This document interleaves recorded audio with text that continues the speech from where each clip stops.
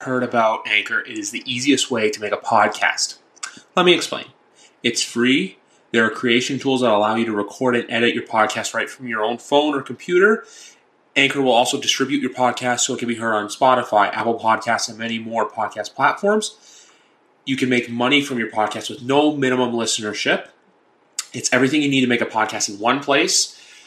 So download the Anchor app or go to anchor.fm to get started today. It's football season. It's training camp season. I'm back. This is a brand new era on the podcast. This is episode number 171. New logos. It's a new era. It's time for YWC Football Talk. So let's get started. I am back here with my main man, McGarvin, at Patriots POV. It's camp season. How are we feeling? Glad to be here. Glad it's camp season. I'm so over all of the empty speculation, because that's really what you get from mid camp to the start of training camp, where everyone has a take on the players, the teams, and who's going to be good, who's not, and it's like, well, there's been no football, even practiced in, two months, yet everyone has a new take from last time. And I'm like, well, how do you have a new take with no new information? So it's finally like, all right, cool. We're back. We're in training camp, and we no longer have to just go based on absolutely nothing, because that's really what it's been over the last month and a half. That's what it's been. But look, I always say this on the podcast, that when news breaks after you finish recording, it sucks. But today's a rare day. Yeah, today's a good day because someone got Paid Chaux. I had to do it. I had to do the pun, because Patriots defensive tackle has signed a 2-year, $20.8 million extension, including $17.85 million fully guaranteed. But you made the interesting point, because it was actually your tweet that I pulled it from, that per Doug Kayed, that 10.5 of it is salary bonus, which the original cap hit was supposed to be 10.25 million. So how are we feeling about this? I've seen some overpaid reactions, but I feel like, actually I just want to say one quick thing. I feel like a lot of people have to pump the brakes before they learn how the money is truly divvied up. I feel like they see, 17 million, and then right away they're like, okay, that's a bit of a stretch. But when you see how much of it's signing and performance bonus, you can kind of ease off the brakes. It's like last year. Remember the Cam Newton thing, and then you discovered it was like $4 million and $4 million. Where and it looked ridiculous. Incentives and all that to kind of pump the numbers.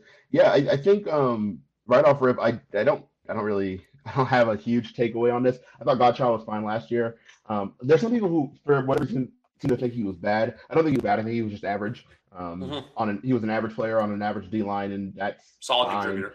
Right. I think though, when people are like, "Oh, this was an overpay," what I honestly think is that last year when they signed him in the first place, that was the overpay, right? Because he signed was it 2 for 15 or something to that effect, but his cap hit for the second year was $10 million. Well, that's simply not gonna do, especially for the player that he was in Miami, and then he came over, and you're like, all right, that was a little rich. So I think the overpay was actually on the front end, not this end. I think this move was more just create cap space and give him another year. I know it's a 2-year extension. My gut tells me it's actually going to be a 1-year extension, and then we'll see. I think the signing bonus is 10.5. The total guarantees full signing per the Schefter's and Ian Rappaport's, the total guarantee is like 17.8 or something to that effect. So when you look at something like that, what I really think is, well, if 10 is signing bonus, that means over the next 3 years, he has $7.85 million guaranteed in terms of salary. That's not a ton of money, right? You could have a situation where, for all we know, next year is fully guaranteed and there is no guaranteed money into year 3. At which point, how are we talking overpay when it's essentially a 1-year extension? You know what I mean? I think it's one of those things where not enough people, like you mentioned, not enough people understand how cap numbers work and how the cap works within relation to contracts. They see this huge number and they're like, oh my goodness, I can't believe what we're, $20 million. I can't believe it. And really you're going to look, it's going to be closer to something like 15 million, so I think it's always fun when news drops about a new contract and so everyone sees the big numbers and we ooh and we but then 3 days later, Field Yates tweet out the entire contract and it won't be anything crazy, but that doesn't get the reaction. So that's not the numbers that go up. I think what's really interesting is when you read between the lines on, or really read the tweets that get sent out by the insiders when they break the news. Right? You read Ian Rappaport or you read Adam Schefter, and it is very clearly a tweet generated by the agent, right? They're like, they included he got Rosenhaus. Drew Rosen. They tagged him down at the bottom. That's who negotiated it. It specifically included 17.85, get fully guaranteed at signing, just to kind of like pump it up. Like, look at this great deal that we got, and it's very clearly. And these guys had the same, essentially the same tweet. And it's like, well, this is very clearly coming from the agent. And I know Shefty's been really bad about that in recent years, where he'll get a text from an agent, he'll just tweet that out directly, and it's like, yeah, he didn't even edit that. But it was one of those things where it's like, all right, clearly, the agents want it to be known, like, here's what we got because it's good for business. But I mean, I think fans just take the bait every time, and I don't really understand. It's like, oh my gosh, it's like, yeah, it's fine. Wait for the numbers. Exactly, and that's why this time the numbers came out, and it's from former Patriots reporter, now Pro Football Focus national reporter Doug Kyatt, who basically said, and you pointed out as well on Twitter, that's how I found out about it, that 10.5 of it is signing bonus. So that's why I was saying earlier, the whole, pump the brakes on numbers. I feel like fans, they always go for that overreaction. Like, people see, wait, why? Like, why did they give him 17 guaranteed? Then you learn, oh, look, X amount is a signing bonus, X amount is you have to get this X amount of sacks or yards or touchdowns. I'm just saying all numbers because that's where all performance bonus comes from. I believe, and also, too, like I said earlier, with the Cam Newton one, certain of it was based on playoff performance, but obviously, look, that never came to be. Max a starter, Max QB1. We'll get into him later. But with these contracts, it's always one of those things where people see the number and they freak out. Meanwhile, they have to wait. But then the only time with numbers, we'll actually get into it. That's the one thing I was saying to you off air. That news is, because I want to talk about this one, is the Kyler Murray deal and everything that all that craziness. But that's the moral of the story, that with NFL contracts, don't freak out, wait for the numbers. And for Patriots fans freaking out, just remember this. They have a lot of cap next year, too. Patriots have, I don't know if it's the same amount as 2021, but I know next year they're like one of the tops of the league for cap. Yeah, I think they're all right money-wise. It's not something I don't think people should worry anyway, just because the Patriots have always been really good about managing their cap. I don't think all of a sudden Bill doesn't know how to manage a cap. Oh my gosh, what are we going to do? We have no money. It's fine. Yeah, like this year too, during free agency, when everyone was like freaking out when all these Patriots were leaving, and like people were messaging me about the J.C. Jackson stuff, and I was just like, look, obviously, like they let him and Tooney walk, but at the same time too, they know you got to learn when to pick and choose your battles, and sometimes you're going to lose your battles, but sometimes you're going to win your battles. That's just the unfortunate reality of managing the cap, even in a league that where the cap is as high as the NFL. When you look at leagues like baseball doesn't have one, NBA's is weird with the luxury tax and stuff like that, and then NHL has a strict hard cap. But might as well get into it with Kyler Murray stuff. 240, I believe it's 46 a year, which is more than Josh Allen. Which I know a lot of people are saying this, and I actually saw this got me down the Bills Twitter rabbit hole of a lot of them thinking, being for the deal that Josh Allen took last year to what Kyler Murray took this year. But I look at it from both ends of the spectrum with his contract. Look, is it an overpay? Yes, but is he worth the money? No, but at the same time too, if the Cardinals didn't pay him, you're going to let him walk, and then you're back at square one. So it's that weird, like, you can see the pros, but the cons outshine them, and then that whole 4 hours of study. Yeah, that was an error. They should not have been. You don't let those things escape the building. No. I think that's what you tell him as we're signing the contract. Don't put it in the contract because the contract's going to get out. There are people, reporters who do get those contracts. They do see the contracts. It's going to get out there. I'm not sure why you would do that, kind of like embarrass them, but it kind of is what it is. Kyler Murray is an interesting player because I personally don't really like him very much. I don't think he's a very good player, or he's not a top player. I think he's obviously a good quarterback. I'm not stupid, but I don't think but I don't think he's like a transcendent player. So it's like, all right, cool. Kyler Murray, but they have to pay him, right? And I know it's 46, I think it's 46.3 or 46.13 or something to that effect. And everyone's like, I can't believe they're paying him that much. And I'm like, that's kind of the market, the market rate. Whenever quarterbacks get these extensions, right? Everyone's always like, oh, he's not worth that, or he's not that kind of player. And I'm always just kind of like, it doesn't really matter if he's that player or not. It is his turn to get paid, so he's going to get paid, right? When I remember with Dak Prescott, prior to his extension, everyone's like, well, he's not a 40 million. I'm like, well, yes, he is, because he's going to get paid this year, and the going rate for quarterbacks is 40 million. Now you can opt not to pay him, like you mentioned with Kyler Murray. You're like, oh, well, they shouldn't have paid Kyler Murray. And it's like, cool, and go to who? Chris Streveler at backup quarterback. I don't even know who the backup quarterback over in Arizona is, but it's like, who are you turning to, right? You just like, oh, just draft a guy. Well, if it was that easy, then every team in the league would have a quarterback, and they don't. So it's kind of time. These guys are going to get paid and they get paid market rate because that's you're worth whatever the market's going to pay you. So exactly, that's the biggest thing with it. It's you're worth what the market says, and even to your point, it's like, okay, if Arizona were to get rid of him, like it's really Steve Kahn and Michael Bidwell were pushed into a corner. There's one of those things where it's just like, look, you have to sign him. You don't have any other choices. It has to get done. Like the same thing you say with him too. What's your next option? It's like saying to old people, "Oh, Minnesota should get rid of Kirk Cousins." You can start Sean Mannion all year, right? Exactly. That's perfectly said. That is absolutely perfectly said. Same thing with Baltimore, where they're like, "Oh, they shouldn't kill Lamar. He's not a good quarterback. Blah, blah, blah. He's not a one. Blah blah blah." All that is great until Tyler Huntley's playing games for you. All of a sudden, you're like, "Well, maybe we should have kept that Lamar guy, right?" So it's like, if you have no other option, you kind of have to pay or suck it up. No team is going to hamstring their franchise like that, where they're like, well, we're just going to throw him away with no succession plan. It doesn't work. So, like, you have a guy, even if he's a middling guy, you kind of either figure that out before it's time to pay him, or if you wait to the point where we're at with Kyler Murray, then sorry, you kind of have no choice. So exactly. And my other thing with Lamar Jackson too is his whole no agent thing, I think, is what's the biggest kill for him not getting a contract so far. Because, look, we know Eric Burkhart, Kyler's agent, was very vocal online. He also represents Cliff Kingsbury. But with Lamar, he doesn't have that guy, in executives' ears being like, hey, my guy, this is why you should sign my guy. This is why my guy earns $200+ million. This is why my guy, look, face of the league. This is why I should get paid. He doesn't have that representation, which I think is still holding him back. But for everyone being like, oh, why isn't he signed? It's going to be a team thing. Lamar's going to sign.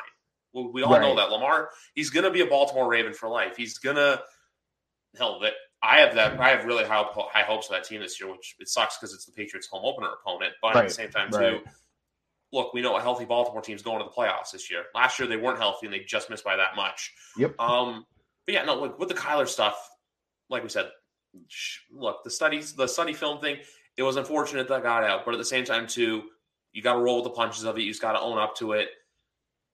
But it's like we said, what's your next option? When you don't have it, fine. Like even I'm going to put a Patriots twist on this for everyone that was laughing when we drafted Bailey Zappi this year, and everyone was just like, "Oh my god!" Like people started the whole like, is there a quarterback thing there? But in reality, we learned, look, we knew Jared Stidham wasn't going to work out here, so that's why it's like, hey, bring in Bailey Zappi, who's not there. I even remember getting chirped at for the whole Brian Hoyer stuff, but then at least now, I'm not saying it's the same boat. It's with Mac. We'll cross that boat later.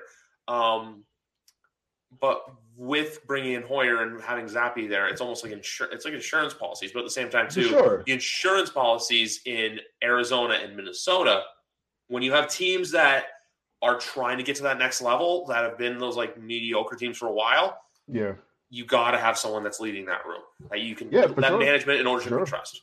For sure. Yeah, I think teams need to be more proactive. If they're concerned that their guy isn't the guy, cool, then draft a guy. Right. That's one of the reasons I don't hate, what the Packers did with taking, Jordan Love, where sure Aaron Rodgers was still playing at a very high level, but at that point and to this point we've seen that he kind of flirts with retirement, kind of like Big Ben did for, a little while there, kind of flirts with retirement. He kind of acts too cool for school. Like he's really not interested, whether or not he'll play football or not. So it's like, all right, cool. If we don't draft someone, we're going to end up with, who was the backup at the time? The kid from UCLA, was it Brett Hundley? They had so it was Brett Hundley up there, and it's like, we're going to have to do a little better than this. You know what I mean? So I understand going and taking a quarterback, especially, and I think we have a unique perspective on this because the Patriots draft a quarterback legitimately every 2 years. So it's not weird, especially if you have a quarterback, which is why I thought the reaction to the Zappi draft was really weird, because people are like, oh, this is going to be a QB controversy. And I'm like, Patriots do this literally all the time. They had Tom, they took Jimmy. They had Tom and Jimmy and then took Jacoby. Like they do it literally all the time. It's just better. No team has ever lost from having too many good quarterbacks, right? And if you have two good quarterbacks, trade one. Now you just flipped an asset. Nothing wrong with it. And fun fact, too, the now head coach of the Minnesota Vikings and the current head coach of the Arizona Cardinals were both Patriot quarterback draft picks during the Tom Brady era. During the Tom Brady, actively winning Super Bowls era. So, relax. You know what I mean? Exactly. It's all the fun and hot takes of football season. But now is the best part we get to watch. Now's the part why we're here. Actual football. Patriots camp. Actual Oh, yeah. football, actual conversations. I don't know when you're going to be getting down to Gillette Stadium or the field house to watch the practice, but from day one, what were some takeaways you saw? What were some players that kind of stood out to you? And how do you feel going into training camp? All right, so I'll start with the last one first. I'm excited about this training camp. I think that their 2020 draft class has the potential to be like amazing. We're talking that Kyle Duggar was in that class, and Uche, they had Uche was in that class. You had obviously both tight ends. Wenu. I still believe, yeah, Owen was in that class as well. I still believe in Adenasi, obviously, because I'm a fool. And then the 2021 class, I think, also has a lot of potential. We just didn't see it because a lot of the players didn't get to play. I think Yep. this year I'm super excited to see a lot of those players who I think could be contributors, right? On top of the rookies they have coming in, but it's almost like you have a second rookie class because a lot of those guys didn't play, right? There's some guys like Josh Bledsoe didn't play at all. I'm super excited to see because Yep. I'm like, all right, cool. He could be a safety. He can play. He plays in the slot. He can play a little corner as well. Cool. That is a player that we didn't get to see last year that we now get to see. So it's like I'm excited because there are a bunch of new faces. I know a lot of people are like, oh, this team is really young or it's not that talented or whatever. I think that's part of the excitement, though. It's like, well, that's what camp's for, right? We're gonna go and we're gonna see a bunch of new players that we haven't seen before, and for better or worse, the Patriots are gonna put them out there and sink or swim with those guys. So I'm really excited about that. I think the reports from the first day of camp were, depending on who you got them from, were what you expected. There's always some reporters who put a twist on it. I don't want to necessarily say a negative twist, but like they see things that no one else mentioned, and you're like, why'd you mention that? Like you saw Mike Giardi, he posted about Tyquan Thornton, and no one else mentioned it, but they're like, oh yeah, he got locked up by Malcolm Butler, at the line of scrimmage, and he also got locked up by, I think it was Jack Jones, also like stuffed him at the line or whatever, and it's like, oh yeah, see, he can't get off press, and that's the whole thing. And I'm like, right, no one else is mentioning that, so like on the one hand, that's quote unquote negative, but it's good to see that because you're like, if you're there in person, you can see it and you'll remember it. But if no one else is reporting it, then it will be a surprise come October if he can't get off press. And we're like, oh my gosh, I can't believe this. No one even, this wasn't even a possibility. But obviously, Tyquan Thornton was a player I wanted to see. I wanted to see Devontae Parker like actually do Yep. something. And that was obviously exciting. They said like 3 touchdowns, good connection with Mac, and he was just kind of bodying dudes up in the red zone. And I know that sounds like nothing, but for a team that simply hasn't had that outside of tight ends in a hell of a long time, it is exciting. And like, all right, cool, a guy who can get up and actually go get it. Because N'Keal Harry was supposed to be that guy, and he just for whatever reason wasn't that physical when he wasn't blocking. So it's like, all right, cool. So to see Devontae Parker be able to body up and be that jump ball guy that the Patriots have ostensibly wanted for a while now, stuff like that's really interesting. I think though with camp on the whole, I'm excited to see is always usage, right? Because the reporters can't report on it per the Patriots media policy, but who's lining up where? So I think that matters a little more than like the plays because the plays are for the most part like scripted in terms of all right, we're going to run this play against this defense so we can see how it looks, right? The results aren't scripted, but the play is. So it's like all right, cool. You put say you put Nelson Aguilar in the slot and you put him up against someone like Joanne Williams. Obviously, you're looking to see a mismatch there, right? Because Nelson Aguilar can fly and Joanne Williams can barely run. So it's like, all right, cool. That's scripted, right? So the results there are going to be like, oh my gosh, like Nelson Aguilar roasted Joanne Williams. And it's like, yeah, because they put him in a position to do that because they wanted to get a good look at it. I think what's more important is the fact that Nelson Aguilar is in the slot. He didn't play in the slot last year. So it's like, oh, if he's lining up in the slot, that means something a little more than the fact that he beat Joanne Williams because I don't think that necessarily matters, especially in these early practices because they're unpadded, right? So I want to see who's lining up where and who's playing special teams. Those are the two things I always look for in when I'm at camp because those are the things that matter. Those are always whenever we end the season with whenever we end the training camp period with a surprise addition to the roster. It's always one of those players that you're like, it's only a surprise if you didn't pay attention. Like it's like, oh, this guy made the roster. I can't believe it. And it's like, yeah, he also played on 4 core special teams units and he was second team. So like, kind of mattered a little bit. Like, all right, cool. They found a role for him. So things like that are things that I'm always looking for whenever I'm down at Gillette. Yeah, no, those you're right, because even with the stuff like where it's like, okay, cool, Nelson Aguilar looks good in this coverage, but they want to see if he looks good in the coverage. That's why they're going to put someone who's a little bit weaker on him. I Yeah, completely exactly agree with right. that. Yeah. You do those mismatches on purpose so everyone, but some people can take it and make a positive into a negative. But then that's why, for example, the one video I watched today was Mike Reese, because he pays more attention to the whole, hey, I love here's Mike what's Reese. happening. Yeah. Let's put this for a better term. Who doesn't love Mike Reese? That's a good point. That is a great point. Yeah. Even up here, I even there's times where I get to watch Patriots game day on WBZ up here, and I'm all the way up in Canada. So Yeah. that's the thing. Yeah. But with the whole stuff with like training camp, it's just like that. Even I'm just going to go on with Mike's quickly because he was mentioning how there was the fanfare from Mac, how Matt Patricia seemed to be the one calling the offensive plays. But then even when Mac gets asked about that, he turns it into, oh, hey, it's more, we're going to use their defensive experience to learn the offense so you can pickpocket the defense. So Yeah. it's little things like that. But even still, the whole, look, we know they can't disclose the stuff for the media policy. Shout out Stacey James. But I had to get the plug in there. Hopefully, always. give me media passes this year when I'm down there, Stace. But no, you want to see the good with training camp. You're not trying to put players out there to look bad. You want to put your players out there to look good. And even the same thing, too. That's why they put, like, Thornton on Butler, because you want to see Butler shine in camp. You want to make Butler look good, because if Butler looks bad going into the season, it's going to be, oh, why'd they bring him back? Yada, yada, yada. It was like just a flash in the pan, because obviously, look, that play will go down. That's the thing, though. Malcolm Butler could have whatever year this year. That play that he made in 2015 is going to go down in Patriots history, no matter what you script it. 100%. He ends up one of my favorite players, even when he went, to Tennessee, and did whatever it was he did in Tennessee, and the weirdness of benching in Super Bowl 52. It's like, cool. I still love it. He picked up that ball and changed my life. So I was like, all right, cool.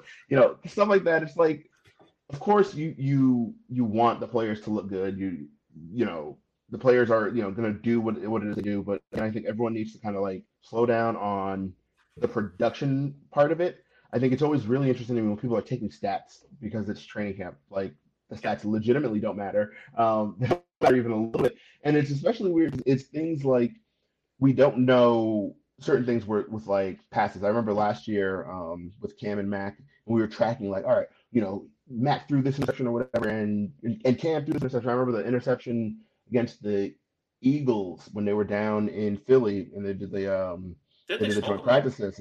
Huh? Yeah, during the game. Yeah, but in the practice it wasn't as one-sided.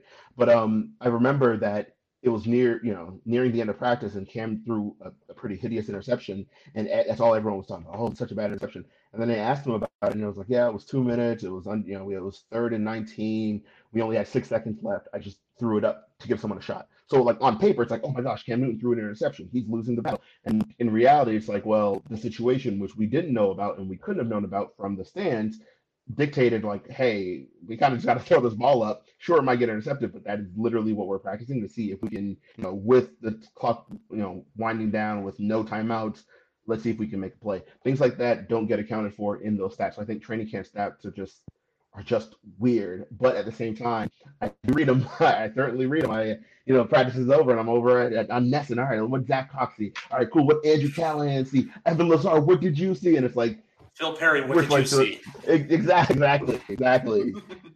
So exactly. Yeah. No. I know I kind of like, I don't end it, whatever, but like at the same time too, yeah, you're right. Where a simple play in August that looks bad can be something that in November you use, kind of like how, and this is going to pain me to say, but for some reason my mind went to this, how the Philly special play was just something that they drew up in training camp. Yeah. That's where I'm coming to it, where it's just like, hey, something you're doing for fun now can come back to bite you later. Like even how this week Danny Amendola retired, and I bring up this game because 2 reasons. 1, I love this game. 2, my heart stopped multiple times, but there was the infamous Edelman to Amendola pass the 2015 divisional game against Baltimore. Yeah. Those are little things like that.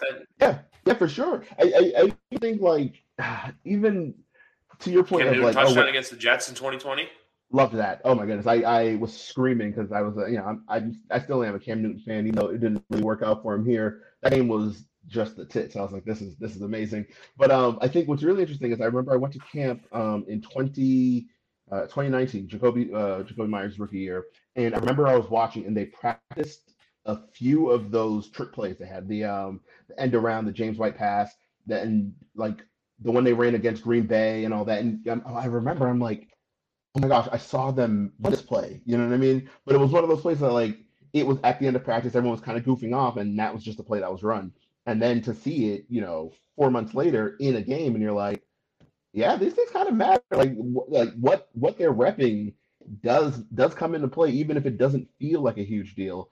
But the keeping track of the stats of it all is where I'm like, well, that's silly. What's actually happening should matter, but you know, I think Because we all that's just the get thing caught up too. in the numbers of it all. Yeah, but that's the thing I was going to say too. Is with I'm going to say two things. One, the Week 17 game against the Jets in 2020. I love it and I hate it because I hate it for the fact of like I'm like, where was this fun all year? Because that was like the Yeah. first time ever I had seen them. They were just out there having fun, like the Yep. Asiasi Oh my touchdown. gosh, yes. I was screaming for that because like I mentioned a little bit ago, I still like Devin Asiasi. I still believe in Devin Asiasi. So when he caught that, I was like, this is it. This is the breakout. He is going to be the GOAT. Just watch. And obviously that didn't come to fruition, but that game had everything. I remember I think I tweeted out, I was like, all this game is missing is a N'Keal Harry downfield throw and I'll be all right. Like Oh yeah, the game. It's like one of those games where I feel like nothing was on the line. I didn't care what happened, so I just enjoyed it. good. I knew I'm Yep. like, this is the last time I'm going to see Patriots football for 8 months, so I'm just gonna It was eight it nine was months. I'm really just gonna stress free. enjoy the Stress hell of it. free. I was like, Yeah. yeah, I'll take it.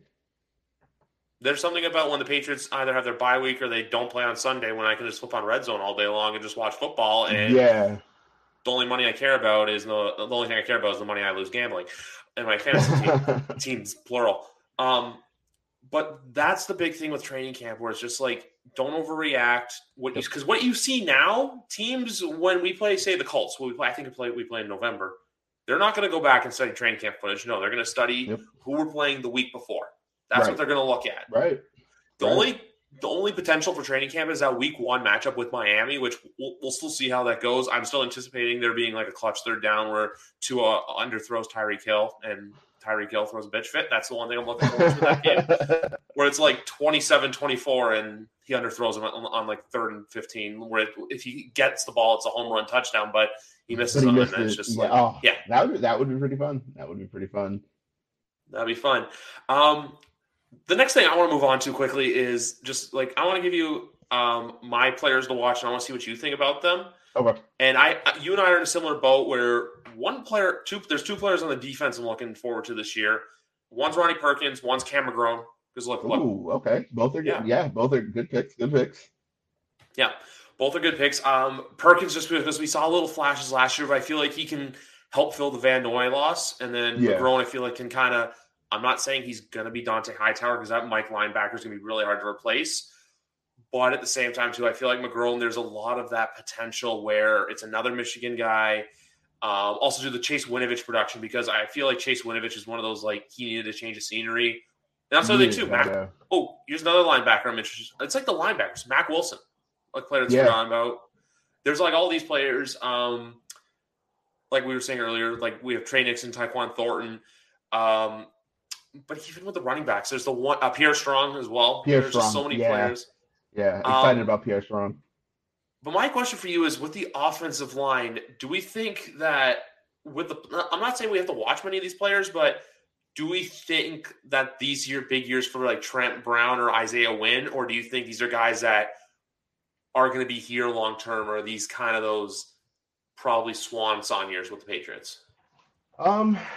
I think Trent Brown's obviously going to be. He's obviously going to be here. He signed the 2-year extension. Right. I think he'll be fine.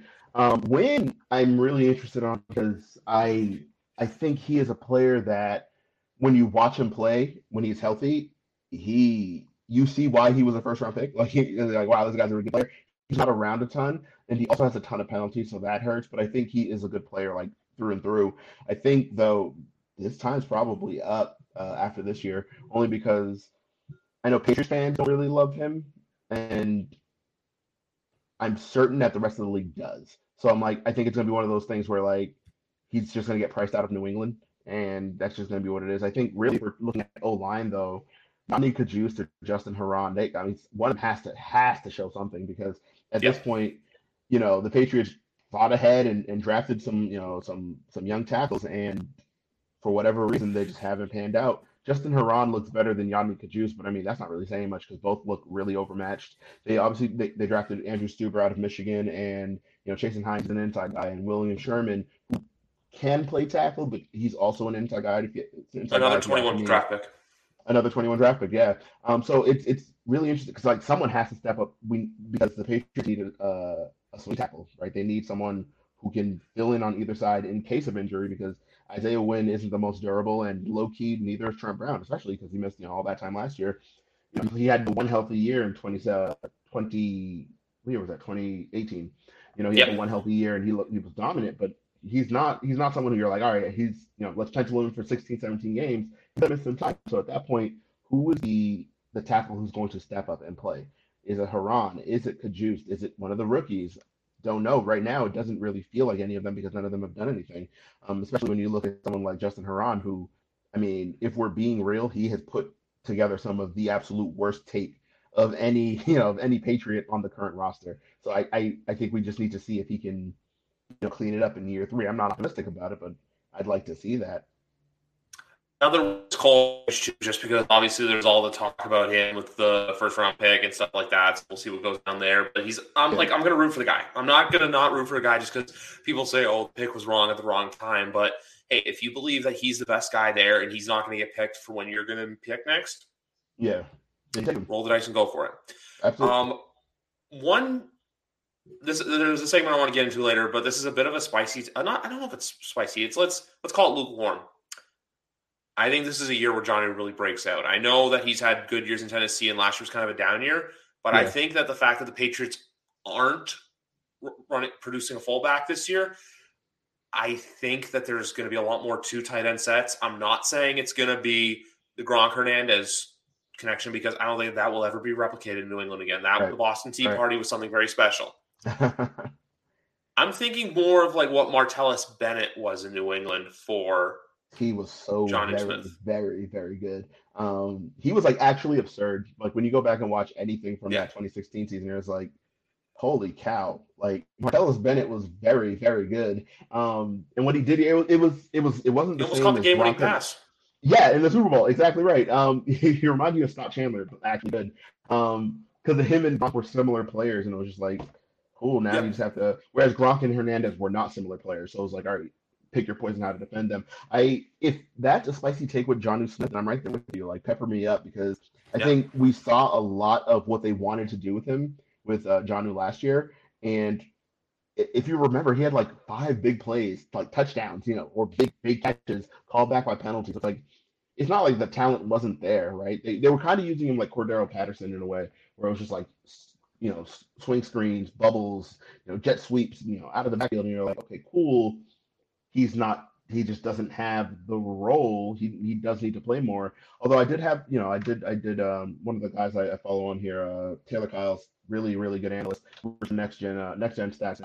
He had mentioned like, well, yeah, that's all true, but at the same time, if he was a better player, like if he was playing better, they would have put him on the field more, which I do agree with. But I think going into this year with no back, with a change in the offense, I do agree that we're going to see a lot more Jonnu.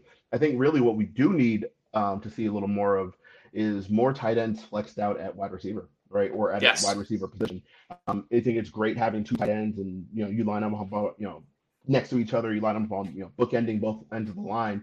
But let's get saucy with it. Put one in the slot, put one at wide receiver, and line up someone like Devontae Parker, in a nasty split next to the line, make it look like make it look different, right? Because it's one thing to just line up, we got 85 right here, 81 right next to him. We're just gonna run the ball, or we're gonna throw play action out of it, and they're gonna run some crosses. It's gonna get real funky. But like even better than that, make the defense declare number one, or two, make them play mismatch, right? You don't want your linebacker out wide, outside the numbers, trying to run with Jonnu Smith. Make them do that, right? Don't just give us like, oh yeah, here are our 2 tight ends. We're just gonna put them on the end of the line and we're gonna make it happen. It's like, no, let's get creative with it. I think we do that, especially with Jonnu's movement skills, because I mean that guy can run. Put him out there, throw a smoke screen to him, let him run with it. Like do a little more than just like, hey, we're going to line him up or we're going to put him in it, at H-back and we're going to try to make it happen. It's like, get creative. Let's see what happens. I think John Smith is in for a big year. Yeah, that was a take that I said back in it was May. It was actually about the middle of May. I kind of was saying that. I kind of got pushback on it, but you know what? It's my team. But at the same time, too, I just think that, look, you're going to see a lot of good – I think not even lining up wide receivers, just do the two tight end sets. And by the way, just for clarification, people, and also for you, McGarvin, when I say Mark, I'm not comparing what I think Smith can do this year to what Martellus Bennett did. No, that's just right. You don't do that. And also, do I learn, like when people say Patrick Mahomes is the next Tom Brady, I'm just like, I always think back to, you probably remember this, Coach Carter. Yeah. Remember there was that one where I forget his name, but he's like, how do you feel to be the next LeBron James? He's like, I'm not the next LeBron. I'm this. What's his name? Ty Crane. That was the guy. That was his character's name. But it's like, I'm this. That's why I like where it's just, hey, he's going to be John Smith. He's not going to be Martellus Bennett. Like, we're not, no one, like when Hunter Henry signed here, no one said, oh, it's the next Gronk. Because look, Gronk, best tight end of all time, even though right. there are 10-year-olds out there who think that Travis Kelce is a better all-time tight end, which no, all-time, no. I think for 10-year-olds, like for when they started watching football, it may very well be that he was the best tight end in the league. I think, especially in New England, I think with Travis Kelce, and I know this is a bit of an aside, but I have to get it out. I think because he wore 87, he plays in Kansas City, he plays with Mahomes, and he's kind of a douchebag.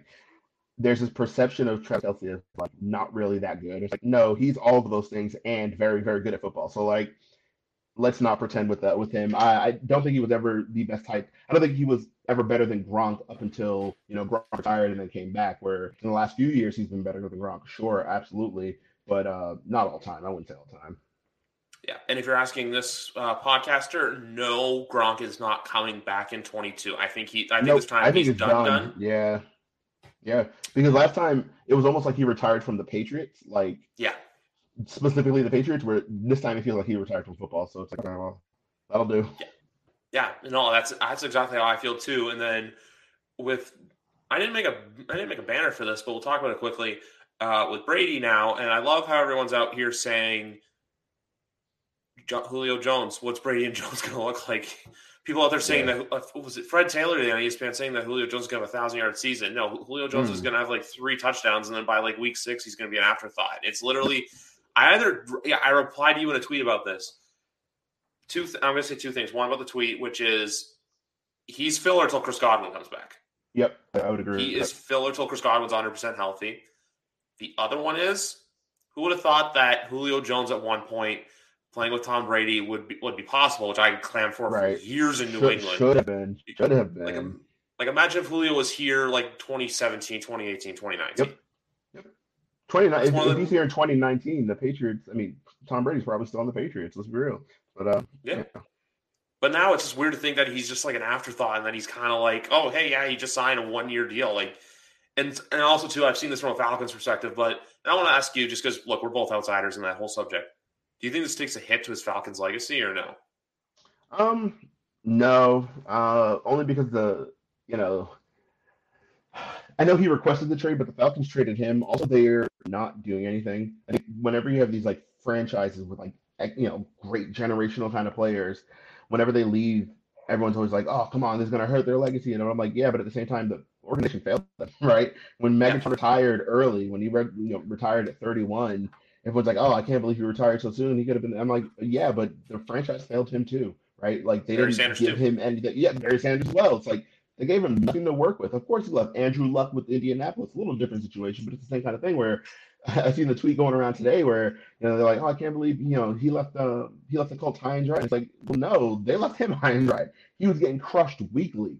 At some point, I mean, his only weapon for a while there was T.Y. Hilton. It's like, come on, if it's T.Y. Hilton and Dwayne Allen are my only weapons, and you're not giving me an offensive line, then of course I'm going to leave early. But does that hurt his legacy? Maybe, but at the same time, I think it hurts the franchise's legacy more than anything. It's like we had a generational great player, and we did absolutely nothing with him. Falcons is the same thing. It's like we had Julio Jones, and did absolutely nothing. We went to one Super Bowl, we lost that one Super Bowl, and we did absolutely nothing else with him. So it's like, sure, you can be mad at Julio for signing with a division rival, but at the same time, why did you as a franchise let it get to a point where he was better off signing with a division rival? I don't know. They should have won the Super Bowl, but it's not my problem. Right. They lost the Super. They lost that Super They Bowl lost that themselves. Super Bowl. That's on them. But I agree with you even that like Andrew Luck was getting crushed, and also too shout out Patriots legend Dwayne Allen. Hey, he's a Patriot at one point. Yes, he was. But you're just right though. Like no one looks at it from the organizational standpoint. It's always the player, because it's easier to be the player. Yeah. Atlanta clearly is a crash and burn situation right now. Like we all know that they're going to be the worst team in football this year. Marcus Mariota and rookie Drake London. I mean, come on. Like, if that's what you're bringing to the table, I'm sorry. Like, that's just not going to be enough. Exactly. It's nice when you see certain teams that are right, but like Atlanta, like you know how you and I said this earlier, where it's like right now there's that sense of hope, but like even now, like I can already go down the list of teams in the NFL and go, okay, they're probably not going to make the playoffs. They're not going to make the playoffs. They're definitely not going to make the playoffs. And Atlanta's in that category. I know it's July 27th, but you already have to think about that where it's just like they're not going to make it. Atlanta is firmly in contention for the number 1 overall pick. I think it'll be an upset if they end up with number 2. Like, I mean, they're not a good team. Yeah, so you can't be mad at players for not wanting to be on bad teams.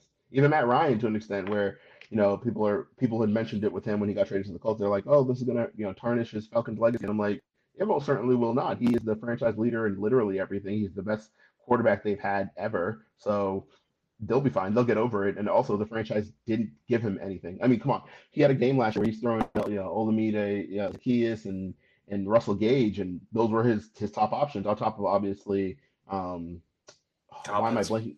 Pitts, yes. On top of obviously Kyle Pitts, but like if that's all you're giving me to work and I don't have any lines, Jake Matthews for whatever reason is still out there starting. I mean, at some point we do have to just look at the organization like, well, did you ever think about what you did wrong? Like maybe it was you. Maybe it was all those years of Thomas Dimitroff and stuff like that, and then the founder of Home Depot, Arthur Blank, that's where all his money's going. Is it? I literally didn't know that. Yeah, that's how he got rich. He looks like I just call him the Crypt Keeper because he looks like a Crypt Keeper. We ready to talk McCorkle? Oh, we're always ready to talk McCorkle, of course. So like we were saying earlier, how look, Bill Belichick hyping him up, off-season workouts. He's lost weight. He knew he had to lose weight. He's gotten better. My only thing with Mac is I don't understand how people look at him and go, he's going to regress from what he was last year. Yeah, I think last year. Yeah, can I say one more quick thing? Yeah, go for it.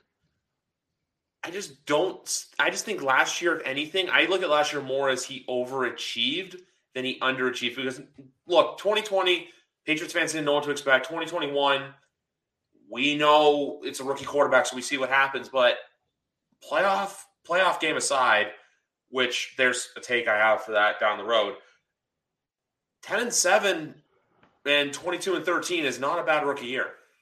I completely agree. I think with Mac, I don't actually think that people in their hearts believe that he's going to. I think it's the exact opposite, though.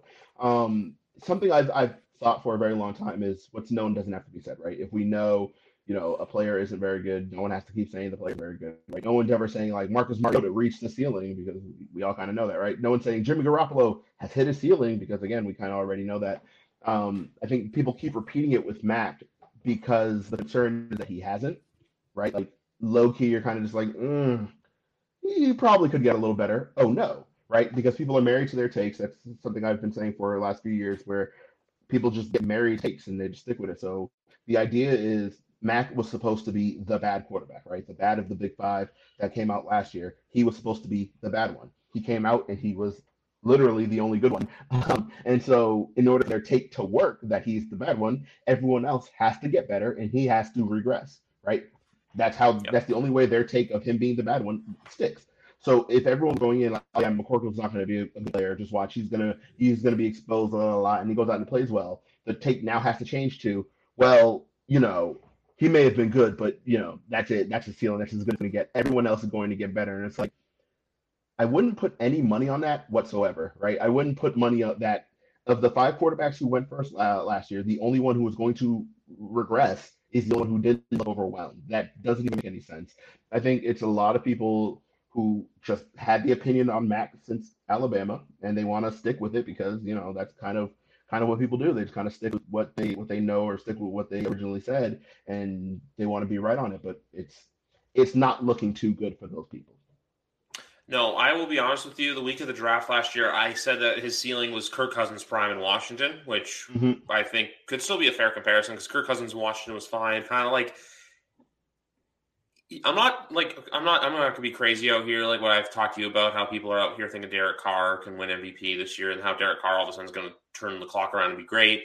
But I think Mac can very well be in that, middle of the pack quarterback class like that, like, mid-teens ranking kind of area in the NFL, like let's say 14 to 17th best in the league, somewhere in there. I think he has the potential to be there.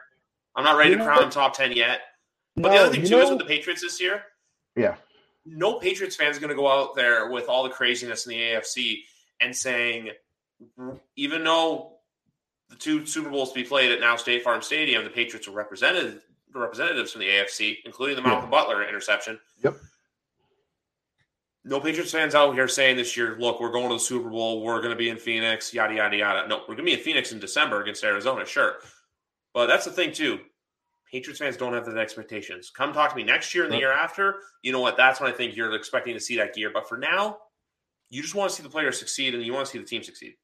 Yeah, I think where you have him right now, where you were like, oh, he could probably be in the 14 to 17 range, I would kind of argue that he might already be there, right? Because I'm trying to think of like the other players, right? If we take out the rookies, you're looking at, the 4 other guys he was drafted with. He's better than all of them. And you look at some of the journeymen around the league, and you're like, if he's not 17, he's damn close, right? Because you're thinking of, and not journeyman, even the non-journeyman quarterbacks, or the quarterbacks who just haven't shown enough yet, right? You're thinking of someone Cousins, like Tannehill. Tannehill. I think Tannehill is probably a little higher. But you think of someone like, why am I blanking on his aforementioned name? Derek Carr. No, I think Derek Carr is a little higher too. I think Derek Carr is probably in the top 12. Somewhere thereabout. But Jalen Hurts is who I was thinking of, right? You think of someone like Jalen Hurts, who I think is going to be good, but again, we haven't seen enough yet, right? I think if we're being real, Mac has shown more as a player than Jalen Hurts to this point, and that's through no fault of his own, but that's just kind of is what it is. You think about the quarterback situation down in Carolina, right? You have Sam Darnold and Baker Mayfield. Both of those guys are put under Mac Jones. So, like, when you add up all of the players, right, all these players you're thinking of, you're like, might he already be in that 17, 18 range? Like he might actually be there already. I think his ceiling, like I think he can be, in that Derek Carr range, that 11, 12.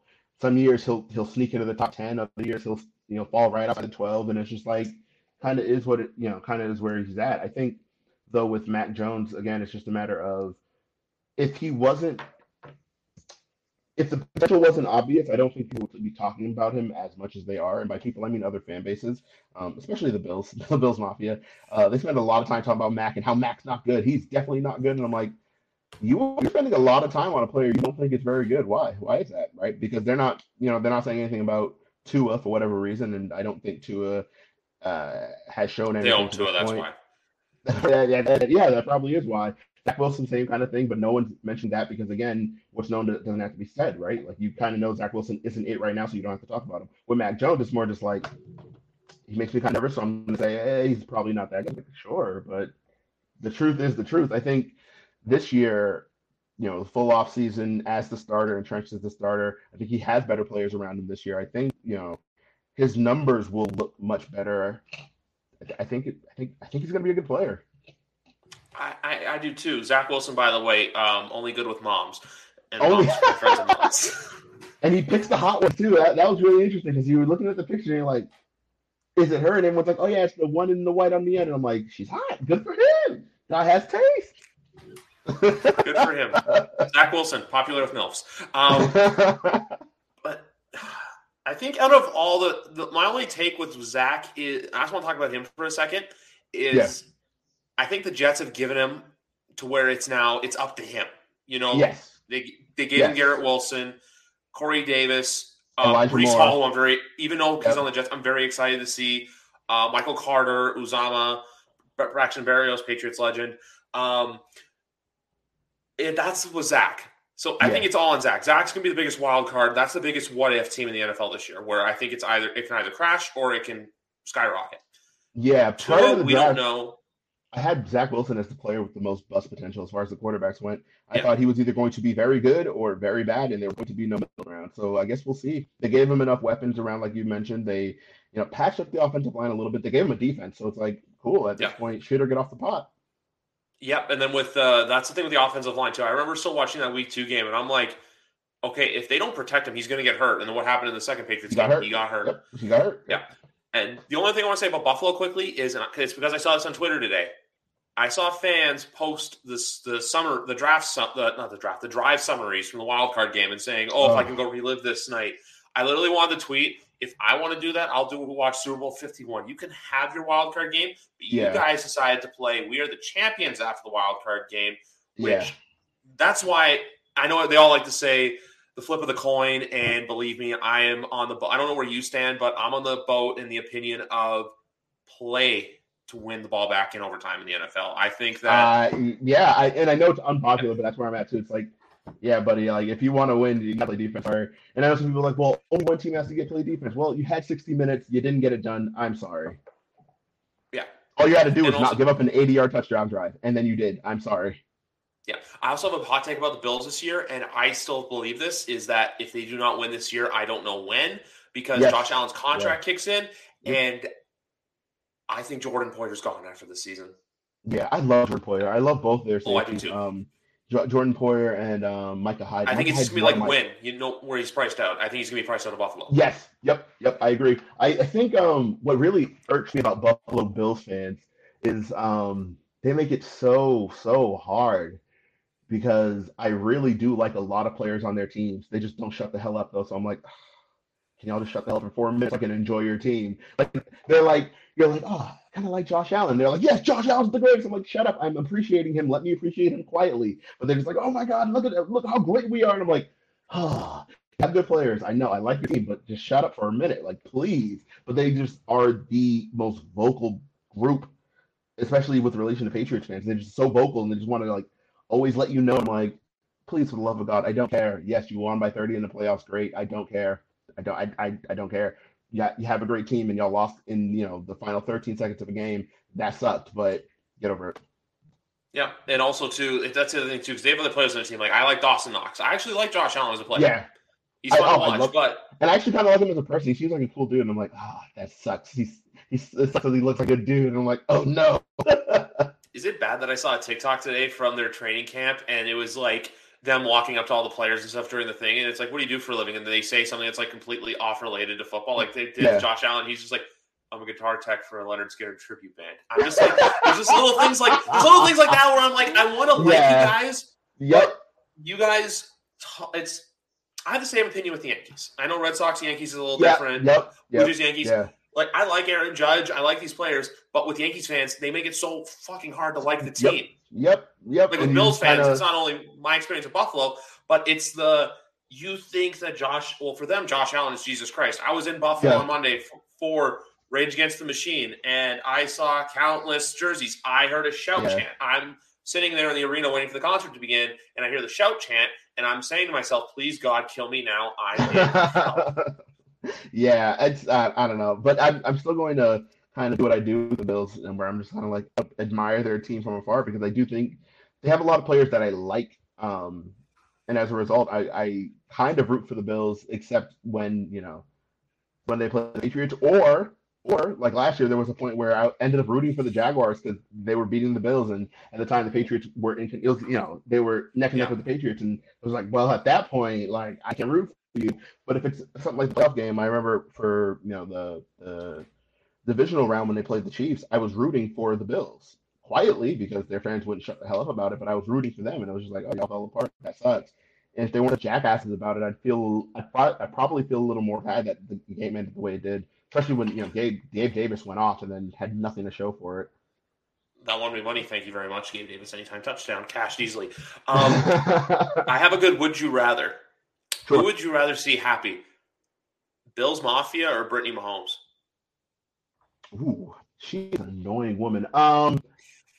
Probably her though, Brittany Mahomes, because like she is annoying and she is obnoxious, but like at least she's just one person. When Bill's Mafia is Yeah. like a million people who don't shut the hell up, so I'm like, all right, pick my poison. Honestly, I'd rather off myself, but not an option, so I'm gonna go with Brittany. Yeah. I have to say the same too. First, like it's a tough comp, but even still, it's just like, oh man. One thing I think about that team is, what if they had Kyle Williams, like prime Kyle Williams, on their D line right Yeah, now? he's someone who deserved it. I hate that they only got him to one playoff game. That's ridiculous. He is yeah, that would be great. But I think Ed Oliver has low key like he's arrived. He's a good player. He is a good player after 2-3 years of not being anyone worth talking about. I think last year he had a really good year, and it kind of flies under the radar because everyone else on the team had a really good year. But he's a good player. Yeah, but even in our game, in the playoff game, I can't believe we're talking about the Bills. I just want to say this quickly, though, because we're having that little love fest. Buffalo, look, we're doing it, too, on a Patriots-centered podcast with two You're Patriots fans. welcome. The Micah Hyde interception, I was like, I can't be mad at that. I'm like... No, it was a great play. It was a great play from a great player. And just like, you know what? Fuck it. Like, it happens.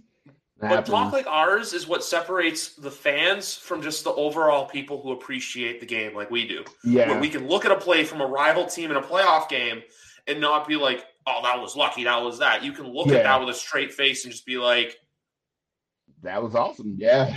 Yeah. That was awesome. I kind of feel about the playoff game as a whole. It's just like, yeah, no, they beat the shit out of us and it happened. So you just kind of sit back and drink a little and appreciate. You're like, all right, yeah. Yeah, y'all won by 30. You sure did. Oh, y'all were the better team. Yeah, beat the shit out of us. Yeah, I saw. Like, you have expectations that were higher that had a disappointing season. Patriots had a disappointing end, but last season was not a disappointing season.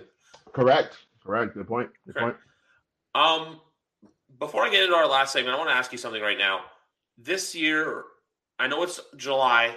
What is a successful season for the Patriots in your opinion? Where you can look back on, so say like 6 months from now, we're looking back at this and like, yeah, you know what, that season, it was a good season. Interesting. Double-digit wins is obviously going to be it because they already cleared 10 last year. I think looking at the schedule, I think they have the potential to win 12. I want double-digit wins, but I'll take it a step further there than a basic answer like that. I think more wins where it doesn't feel so close, right? Because last year they won 10 games, but in some of those games you were kind of clenching there at the end, right? They played when they beat the Texans, you were kind of like, didn't feel great for a lot of it. Yeah, you're like, didn't feel great for a lot of it. Same kind of thing when they beat not when they beat the shit out of Cleveland, but for most of the Tennessee game, it was kind of like that where you're like, oh, I don't know, man, it doesn't feel great. And I know that's a weird way to put it because like, how do you measure how something feels? But that's the best way I can put it. Where it was like there were games even parts of the first Jets game was like that. Yeah, and you're like, this doesn't feel great, right? Like this doesn't feel like an ass whooping that it should be. Even if the score ends up being an ass whooping, like with the Titans game where it ended up being a really blowout. I was like, yeah, but like it didn't feel that way. I want more wins that feel like that, and more losses that feel like they felt last year. Because a lot of the losses the Patriots lost. I know everyone hates moral victories, but there were a lot of games where Tampa and Dallas, just like Tampa and Dallas in particular, where you're just like one other thing, or even Indianapolis. I think if they didn't start so slow, it's like we were right. Just one little thing you would have had it cleaned up. So week one against Miami. We went to Miami with the fumble, right? So it's like cool. This year is a successful year if we get double-digit wins and it doesn't feel like the Patriots were just kind of hanging on to some of their wins. But can I give you one hang-on win that I wouldn't mind seeing? What I'm not totally mad about. The Chargers game. Oh, that was not a hang-on win though. I felt like they beat the 3-point game, but there was the Adrian Phillips pick six was the deal breaker. The game only felt as close as it did because the Chargers scored on the last drive against Jalen Mills at the very end there. Outside of that, I believe it was a 10-point win or something to that effect, and it was just like at no point was I worried about that game. The entire game, I'm like, yeah, the Patriots are the better team here, so like they're going to win because they're the better team. Also, I just for whatever reason don't trust the Chargers. I don't trust them to finish. So I like them this year. I want to believe in them. I like Herbert, but I still think there's a chance of Kansas City still that team to beat. Yep, I would agree wholeheartedly. I also think with them too, with less weapons, I think this is a chance for Mahomes to really prove himself. Yeah, and I think they'll be fine. I think he is the weapon. So like Yeah. everyone's like, well, who's he throwing to? It doesn't matter. He's going to find someone. So Everyone right now is like, oh, LA did all these upgrades. Russ in Denver, Derek Carr with Devontae Adams and all these other weapons in Vegas. And then Patrick Mahomes just comes in and it's just like, oh, yeah, that's right. 15 still plays in Kansas City. yep, he's still him. So Yeah. Before we go, are you ready? And I know it's July, but are you ready to think for a second? sure, always ready to think. I'm gonna think wrong, but I'm ready to think. Hot take You for see that? 2022. I do. I see it. Patriots hot take Yeah. for 2022. I What's cooking? think What's brewing? hot take. I think they have a top 10 offense, and not just in scoring. I think it feels like, oh shit, this is a top 10 offense. I think with the running game they have, with the receiving upgrades they've gotten, and really it's Devontae Parker and Tyquan Thornton, but I think that's enough. And I think with the emergence of Kendrick Bourne, I think they have the opportunity to put up some more points. I think um, Mac is in for a good year. I think they have. I can see a top 10 offense, and you said a hot take, so I needed to give a hot one. I think the offense is going to be significantly better than the defense.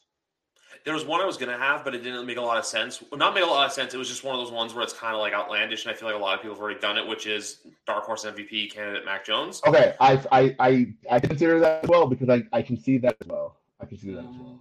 My one, Damian Harris is a 1,000-yard rusher. Is that a hot take?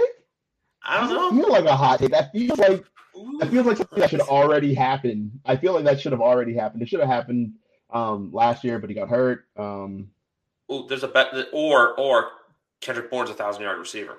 Oh, I like that one. I like that. I do like that one. I do like that one. I think another one I kind of have. I think Tyquan Thornton's going to play a lot more than we all expect. I think they're going to manufacture some touches. He's going to have like 600 all-purpose yards. Yeah.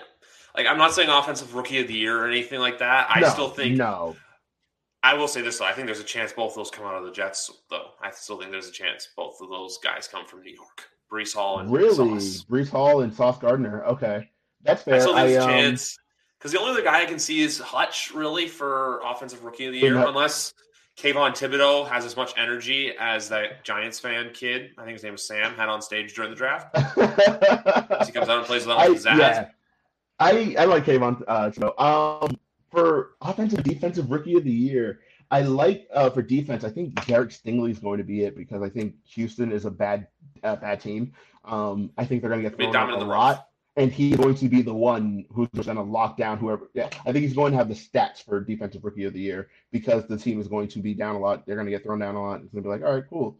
He's going to have the opportunities to pick up a lot of plays. I think for offensive rookie of the year, I like Jamison Williams. As weird as that is, I know it's Detroit. I know it's Jared Goff. I know all that.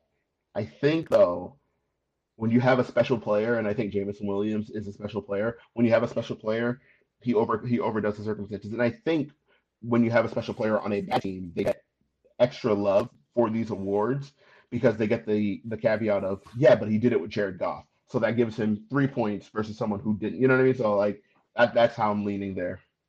The other one I have to say as well, potentially, is as well as Chris Olave for the New Orleans. I know it's talking about Michael Thomas comeback player of the year, but but that would require Jameis. That would require Jameis having a big year, and I just don't see that happening.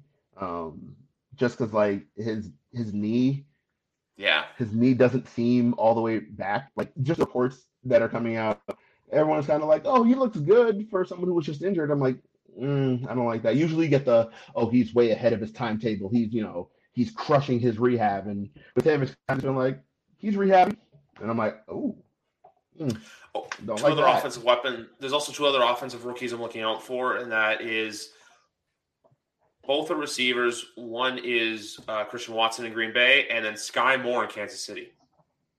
Ooh, I like that. You know who else I like? I like Khalil Shakir from in Buffalo, I believe. He played at Boise. I'm like, cool. I like him. I think he has an opportunity. I also think George Pickens, if we're just talking receivers, I think George Pickens is going to have a good year in Pittsburgh. So, And then on the defensive side, I like George Karlaftis to have a good year with Kansas City on their thing oh, here's with here's Chris here's the Jones. thing. Here's my hot take there. I think Kansas City is incapable of playing good defense with the offense that they have for whatever reason. Like they just can't put it together where they have two good units, and I think the offense is going to be pretty good. So I'm like, well, by my own logic, that means the defense is not. So I just don't see it. Even though they have some players, I like Nick Bolton. I don't like any of their secondary. Justin Reed's a cool player, but I don't like that. And then Chris Jones, he needs a running mate. So yeah, you have Karloftis, but like I just don't see them having the number. I don't see him having the numbers. I don't see the defense having the numbers as a whole, and I don't see him individually having the numbers to get defensive rookie of the year. But if you're also a betting man like I am, bet a lot of Kansas City overs because I think this year they're going to be in a lot of shootout Big 12 style football games. Oh yeah, because that defense, yeah, I agree. Remember the Patriots Chiefs first Sunday nighter, Brady Mahomes, 43 to Oh my 40. goodness, yes, that was a hell of a game. That game shouldn't have been close either. That was the worst part. It was just like losing to 2049 and a Tyreek half, I Hill believe. twice. Yep, and then it was just like, cool. I love this. I love this for us. When I remember the Jason McCourty where he came off of Kareem Hunt, kind of had to because Mahomes was scrambling and Patrick hits him and he just takes the field and I'm like, this is great. Or where they had Tyreek Hill in the double and it was Deron Harmon who was supposed to be playing over him and then just took a bad angle and he just cut it up the sideline. I was just like, cool, 75-yard touchdown for us. So we're having a great time here. The same thing happened too in the AFC Championship game, Yeah. 36-31. We're Yep. 14. People forget 14-0 Patriots at the half. Yeah. And then it ends up going to overtime like it did, and it's just like, oh man, you just gotta. But hey, you can't keep a great offense down for a whole game. So if you can get out, and I think that's part of what what what makes Buffalo so good, right? It's like they capitalize on opponent slow starts, right? It's just like, all right, cool. Opponent's down to a start, cool. Put up a huge lead and then trying to make it happen. Didn't happen with Kansas City, but that's what happened in their first Kansas City game. I think it was like week 3 or week 4. It was just like, yeah, y'all started slow. We did not. We took huge advantage of it. You can't get a great team down all the time, but if you're going to play like that, you have to put up a ton of points. The Patriots didn't do that in the AFC Championship game, but did enough to win the game. So it's like, all right, cool. It kind of balanced out, but you really want to see if you have Mahomes up against the rope like that, you got to score more points because he's going to. That team is going to. You know how they get down. Yeah, and also 2018 would have been cool because I still say this, even though what happened in New Orleans happened in New Orleans, but it would have been cool to see a Brady Breeze Super Bowl. Yeah, that would have. Oh my goodness, that would It would have been that's a the better year game. that should happen. 100%, 100%. The Rams had nobody there, and it showed. Yeah. Congrats to new Good Morning Football host Jason McCourty for making one of the best plays in that game. Yeah, I don't know how he just every time that play comes out, especially he retired. Happy shout out to Jason McCourty. He retired recently, and so that play was all over the timeline. And you're just looking. He ran from the the far hash to the middle of the field, and you were just like, and he got the record time, and it was just like, knocked the ball out and went about his day. And I'm like, wow, what a play! You just got to be impressed because look, I think we've talked about this before, and I talk about this so much, but the 3 Patriots Super Bowls, for as much as offensive did, besides the Malcolm Butler interception in 49, you also had the Dante Hightower tackling Lynch on the 1-yard line. Yep. Him and Jamie Collins. Super Bowl 51, which I still say this, Hightower strip sack, I don't know if the Patriots win if that play doesn't happen. I don't And then think the they Jason do. McCourty play of Super Bowl 53. Yep. Defense still plays. Defense travels. So Defense wins championships. We saw it in 100%. we've seen it in the last 2 Super Bowls with the Bucs defense shutting down, which I still believe was Todd Bowles just a masterpiece. And then last year, Aaron Donald had a great game against the Bengals.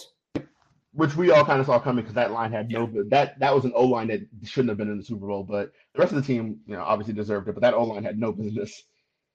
That's my other hot take with this season. I still think that team isn't as good at not as good, but I still think that Cincinnati, if they get out to a slow start, they're gonna be that team that everyone panics about and kind of freaks out. It's like, oh, what happened to Burrow? What happened to this? It's just like I think with Baltimore being good again, it may be a tougher hill to climb for that Bengals team. I think you're absolutely right. I can see them winning 8-9 games. As weird as that is, just because I think their division is tough, and a lot of the wins they had last year, they kind of scraped by. So it's like, kind of like when I talked with the Patriots, where like the wins didn't feel great, like at the time, like as you're watching, this doesn't feel awesome. It was the kind of same thing with Bengals, even straight through the playoffs. It was like we won, but like, did not feel great, and then they lost Super Bowl, and you're like, yeah, because you probably shouldn't have been there in the first place. Yeah, and then that's the other thing. The other take I have of the AFC North is, I know they don't have exactly a good quarterback right now. Don't count out the Pittsburgh Steelers from being a competitive team. Mike Tomlin football teams don't back down. I was just going to say, I think Mike Tomlin's too good a coach to have a bad team. So they'll be an 8-9 win football team. I was going to say, pencil them in for 9 wins. That's kind of where we're at. They're going to be that team where, their defense gets them out of a couple of games. Yep. That's the reason, too, why I think Jordan Poyer's gone, especially after what Minka Fitzpatrick just signed for, which caused the tragedy of the century where we don't even get to play at Heinz Field anymore. Oh, my goodness. We have to play. I don't even want to say the name. I don't even remember it, but it's like the ketchup bottles went down. Like, yeah, I'm calling it Heinz Field. We're playing at Heinz Field week 2. Trubisky versus Jones. It's going to be great, everyone. Oh, barn burner. Just watch. It's going to be like, bet the under. But anyway, folks, that's going to wrap it up here. If you want to know more about McGarvin, follow him on Twitter at PatriotsPOV. If you want to check out his other endeavors, twitter.com/niceent group. Oh, appreciate McGarvin, the plug. I'm Griff. Anytime. I always got to make my guests happy. But anyway, guys, see you next time. It feels good to be back podcasting. That's all I got to say. Hi, I'm Logan Anderson, host of the Say the Damn Score podcast. On my show, I deep dive into the sports broadcasting business by, you guessed it, talking to sportscasters. The show has featured big names like Bob Costas, Kenny Albert, and Vern Lundquist, as well as many up-and-coming broadcasters who you may not know yet, but you will know soon. Whether you're looking for professional development as a sportscaster, different career paths, or if you just want to be entertained by hearing some of the best storytellers in the world tell their own stories, this podcast is for you. You can subscribe to the podcast on all major podcast platforms, or you can visit our website, saythedamnscore.com. I'm Jeff Woods, and I'm shining a light on music and the rock stars who make it. He just was one of those people. He stood out. He was a magic guy. He really was a magic guy. We all have faults. He had the same amount of faults as we all have. This was before Led Zeppelin. Robert was full on. I mean, he was Led Zeppelin without the band behind him. He had the hair, the jeans, the whole thing, and he was amazing. The Records and Rockstars podcast, heard around the world and yours to hear wherever you get podcasts. All the episodes from JeffWoodsRadio.com.